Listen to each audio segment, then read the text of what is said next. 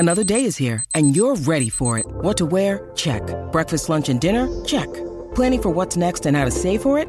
That's where Bank of America can help. For your financial to-dos, Bank of America has experts ready to help get you closer to your goals.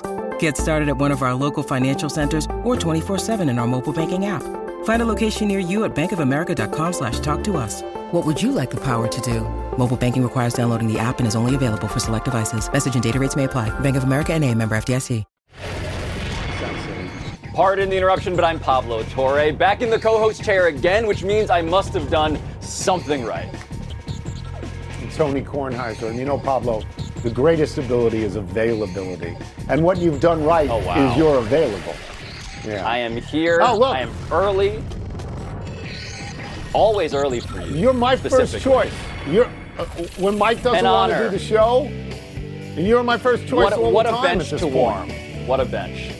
Yeah. Well, it's a 21-year bench. Welcome to PTI, boys and girls. Wilbon is off today, so here to pick up his slack is our great friend, the host of the ESPN Daily Podcast, my godson and my grandson, Mr. Pablo Torre. That could have been stronger. Yeah. And we begin today with disappointing news from Wimbledon, where Rafael Nadal has withdrawn from tomorrow's semifinal match against Nick Kyrgios. Nadal is going for the calendar Grand Slam, but has been hampered by what's reported to be a 7-millimeter tear in his abdomen. The pain was bad enough in yesterday's win over American Taylor Fritz that Nadal's own father was urging him to retire from the match.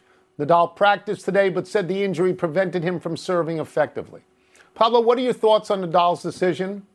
Tony, my first thought is that pain is probably not sufficient to describe what he's actually feeling right now. Because this is Rafa Nadal. I mean, he had a broken rib before the French Open. During the French Open, was dealing with his rare degenerative foot condition, which required all sorts of painkillers, won the French Open, and now he has this thing that's, 7 millimeters or so, but is clearly a tipping point beyond suffering, right? Because he has the most tolerance for pain and suffering of anybody in the sport, basically, Tony. So my first thought is, my God, this must be agony. So it's interesting. My first thought was to go to the Grand Slam, which is so rarely ever done. It's winning all 4 majors in the same year. The last man to do this may have been Rod Laver. I mean, it's so long ago that he's already got the Australian and he's already got the French, and he's unlikely to win on grass. It's not his best surface, but he's won Wimbledon before, and he's in the semifinals. So the amount of pain to prevent him from trying from immortality must be amazing. And my second thought is about Novak Djokovic. Because Novak Djokovic, I believe, will certainly get to the final. And now he's going to have a much easier match against Kyrgios than he would against Nadal, and certainly far less dramatic. I mean, nobody likes Kyrgios, so people will be cheering for Djokovic. If Nadal was out there, as we have seen, everybody in the stadium, everybody everywhere would have been cheering for Nadal. Those were my first 2 thoughts in order. And the other part is, this a big deal, Pablo? Because Nadal is 2 majors up right now on Djokovic. If he had beaten him here, then it's up 3, and I don't think Djokovic ever catches him. But if Djokovic, who's not going to play in the U.S. Open because of vaccination rules, if he gets this one, then he's only 1 down, and then I think he passes him. I do. Yeah, this does feel like Nadal also conserving himself for the U.S. Open, trying to get that major, which Djokovic will not be at. It also feels like, if we may spare a thought, Tony, we probably should, for, the guy that Nadal might have withdrawn against, retired against in that second set, right? Yesterday, like Nadal, Tony, it was his dad, it was his sister, all saying, please stop playing. And if he had taken that advice, right, we would have gotten a match, Fritz, right, against Kyrgios, and now instead we get, as you put it, the most hated final matchup, we presume, between Djokovic and Kyrgios. Yes. I'll just say this, and you enumerated what's gone wrong with Nadal before. He's breaking down. Like, it's possible we're not going to see him again. This strikes me, this kind of injury, it's repetitive. It's like a hamstring. He's had it before, and it's come back. We may be seeing the last of him. I hope not. We may be. We move now to Shohei Ohtani, having himself another fabulous performance. He pitched 7 innings last night, gave up 2 hits, 1 unearned run, struck out 10 Marlins. Ohtani is now 5-0 in his last 5 starts with a microscopic ERA of 0.27. He also had a 2-run single, scored a run as the Angels finally won after 4 straight losses. Pablo, should Ohtani be the favorite for a second straight AL MVP? Of course he should, Tony. And you know that I am a Yankee homer, right? Aaron Judge may have 60 home runs. The Yankees might win 115 games. And yet still, I believe that Shohei Ohtani must be the MVP favorite. And I say that he must be the MVP favorite because he's making a mockery of the term valuable. Tony, if you have an OPS since like 4 weeks ago that is 3 times higher than the allowed OPS of the batters that you are facing as a pitcher, yeah, you're probably the MVP. Like, what he does, Babe Ruth, we talk about Babe Ruth all the time as the analog for this. Babe Ruth never pitched at an all-star level and hit at an all-star level simultaneously. Shohei Ohtani is proving that this is just who he is now. And I don't know how he could possibly not give it to that guy. Okay, so I think that we could probably agree, since you've mentioned Aaron Judge, we could add Yordan Alvarez, and we could say these are the primary contenders for MVP as opposed to Ohtani. That seems fair to me. And the case that I would make for either of them, and they have wonderful numbers. I'll just give you the numbers at the moment. Lots of numbers. Judge has 30 homers and 64 RBI now. Alvarez hit one today. He's got 26 homers, 59 RBI, and he's batting .313. And Pablo, the teams that they play for, the Yankees and the Astros, are number 1 and 2 in all of baseball. So I think you can honestly make the case that they may be more valuable to their teams because their teams are winning. As great as Ohtani is, he is not winning. But I will come back to this other question, which is, do they pitch? Because he pitches as well as hits, and he gives them a greater chance to win. So if you ask me, what does Judge have to do for me to win? I say he has to hit 60. To me, 60 steroid-free is Mount Everest. What does Alvarez have to do? He has to win the Triple Crown the way that Vlad Guerrero Jr. almost won it last year. And at the moment, I believe he's something like 7th in batting, 2nd in homers, and 3rd in RBI. He's really good. But failing that, I give it to Ohtani.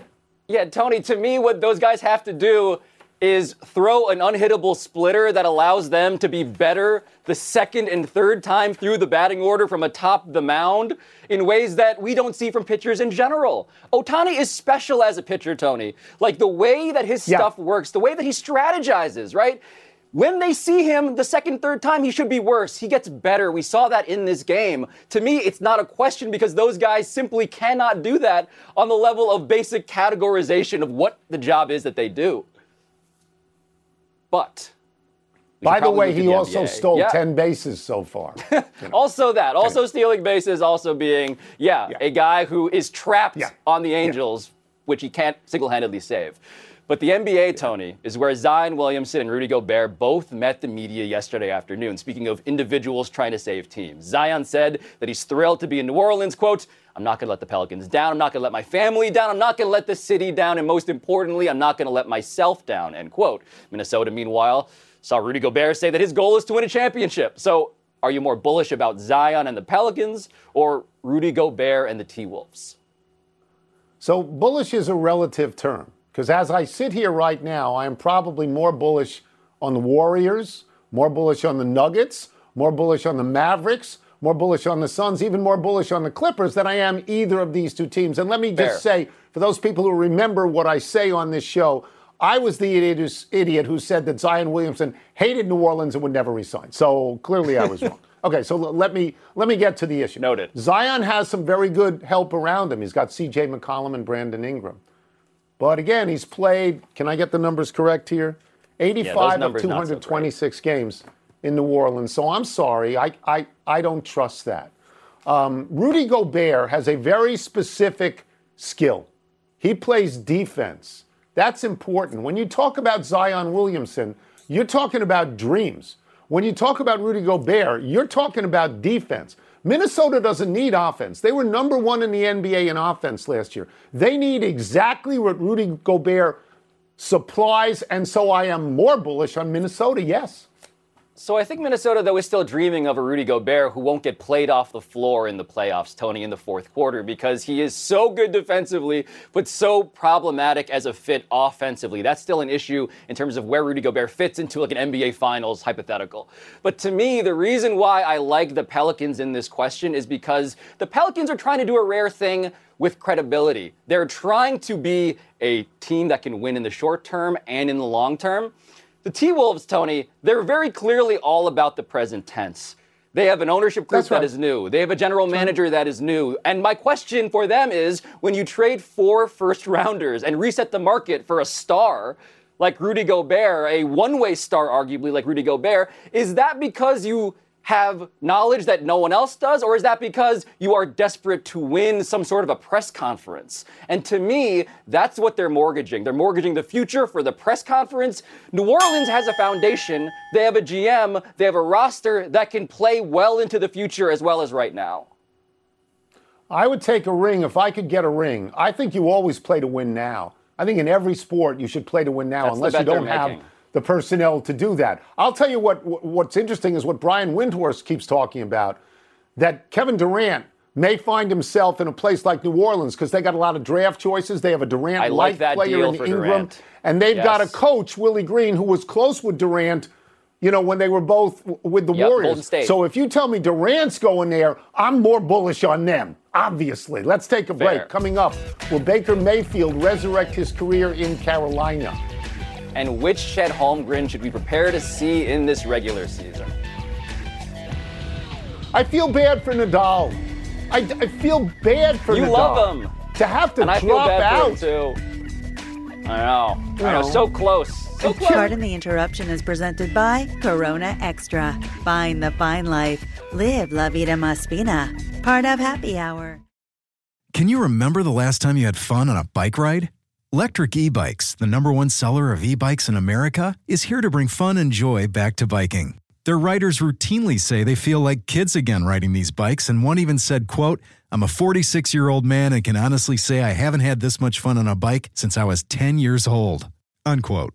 These e-bikes from Electric are fast, up to 28 miles per hour. They offer lightweight and foldable e-bikes, so you can easily take them on the go to explore national parks, campgrounds, and more. Even if you don't have a truck, trailer, or bike rack, many of their models will fit in the trunk of a car. They also offer long-range batteries that provide over 65 miles of range, so you can explore further and longer.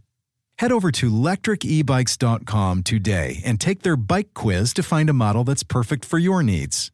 That's LECTRIC ebikes.com. 10 seconds on the clock. How many things can you name that are always growing? Your relationships, your skills, your customer base. How about businesses on Shopify?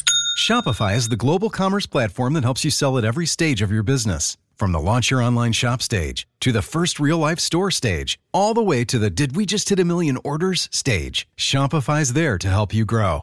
Sign up for a $1 per month trial period at shopify.com/network, all lowercase. Go to shopify.com/network now to grow your business, no matter what stage you're in. Shopify.com/network.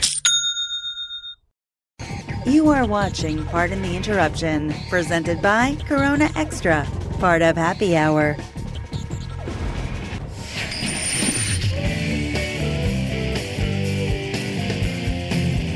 It's time for Toss Up. 2 men enter, 1 man leaves, finishes the show, then writes the 57th entry in his diary about how much he likes working with Pablo. And that's true. What's first? Toss Up, more likely to resurrect his career with his new team this season. Baker Mayfield or Carson Wentz? So I want to say Wentz because I watched the Washington football team. I think McLaurin is a big-time receiver. But honestly, this is Wentz's 3rd team in 3 years. He appears to be on a downhill trajectory.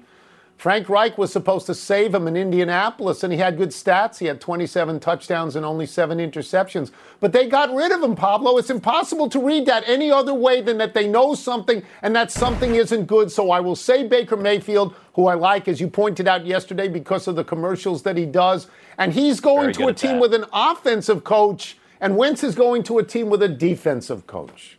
But to me, Tony, the question to ask here is which quarterback is going to get more patience? Who's going to have a longer leash? And to me, Baker Mayfield, as much as I have confidence in him relative to what he was in Cleveland, he got traded for a conditional 5th rounder, right? To me, he feels disposable. He's in a quarterback's room with Sam Darnold and Matt Corral, a rookie, a guy who they clearly like on some level. And to me, they have a coach who might get fired. So that coach, Matt Rule, may say, if Mayfield's struggling early, give us the next guy. Whereas in Carson Wentz, the sunk cost fallacy is not a great thing to hang your hat on. But the fact is they traded 2/3 and swapped a second for him. Compared to Baker Mayfield on price tag, and given that Ron Rivera is not going anywhere, to me, I think Carson Wentz is going to get a longer leash. I agree completely with everything that you've said, but they got rid of him in Indianapolis so quickly. That's such a bad sign.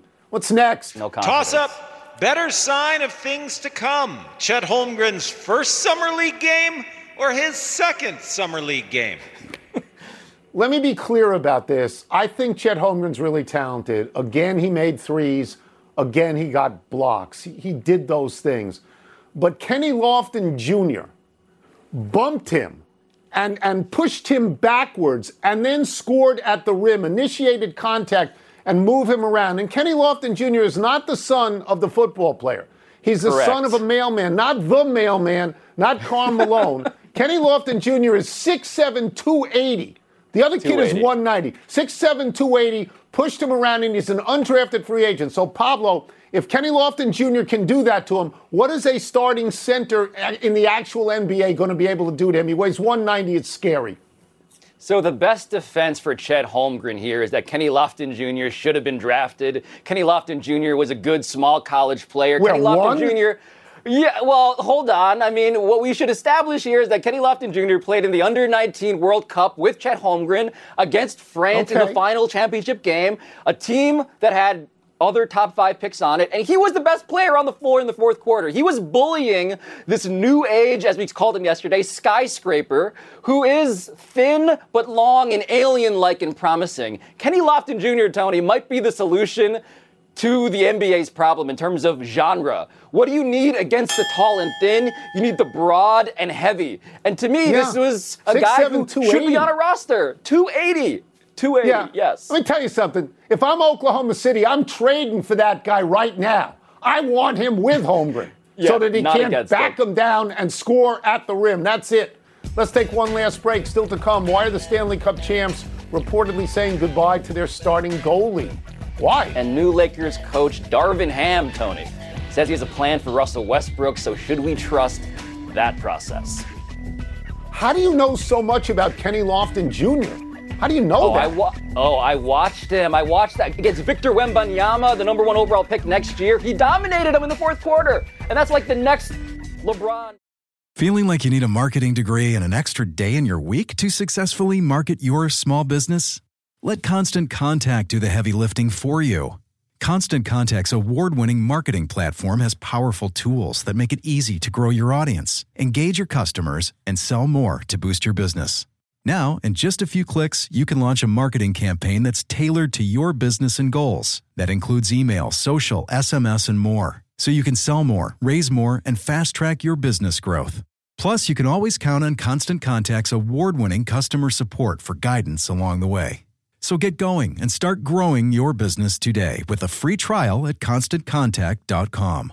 Constant Contact, helping the small stand tall. Hi, it's Mike Greenberg letting you know ESPN Bet is ready to take you through all the biggest sports moments this spring. The official sportsbook of ESPN has exclusive offers and markets from Scott Van Pelt, Stephen A. Smith, and me, plus many more. From the playoff intensity to finally getting out to the ballpark, there's no better time for sports fans. Sign up today. New users get a bet reset up to $1,000 in bonus bets if your first bet doesn't win. Download ESPN Bet today. What a play. Must be 21 plus and present in select states. Gambling problem? Call 1-800-GAMBLER. Terms and conditions apply. See app for details.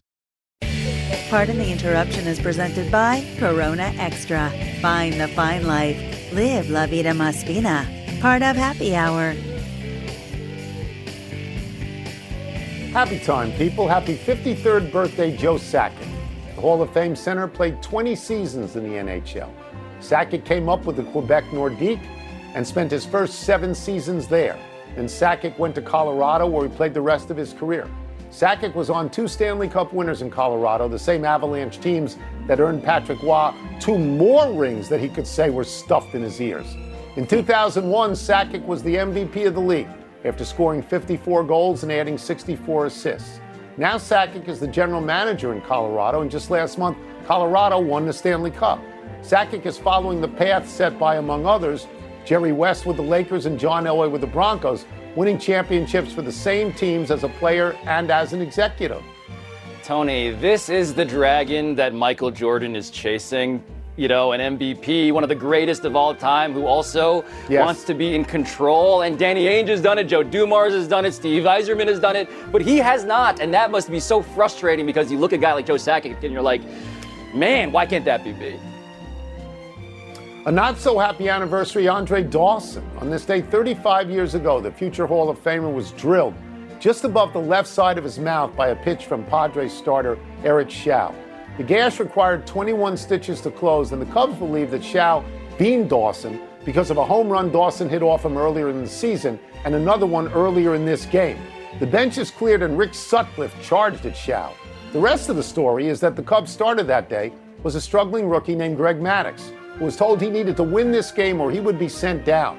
After being tossed, Sutcliffe told Maddux, "You're winning the game. Get through the 5th inning before you ever think of retaliating." But Maddux had none of that. He drilled Padres catcher Benito Santiago in the 4th and was ejected immediately. Maddux got a no decision and a trip to the minors. We all know Maddux made it back up, but after that, Dawson never missed a game that Maddux pitched. Tony, I could sing the praises of Greg Maddux. I just want to refer back to the name you mentioned before. This is Benito Santiago, the same Benito Santiago who I would presumably watch for the next 18 years. This happened in 86. That dude was playing in 05. That is amazing. Benito Santiago, one and the same. Played a long time. Happy trails to Darcy Kemper. TSN reports that the starting goalie for the Stanley Cup champion Avalanche is out and headed for free agency.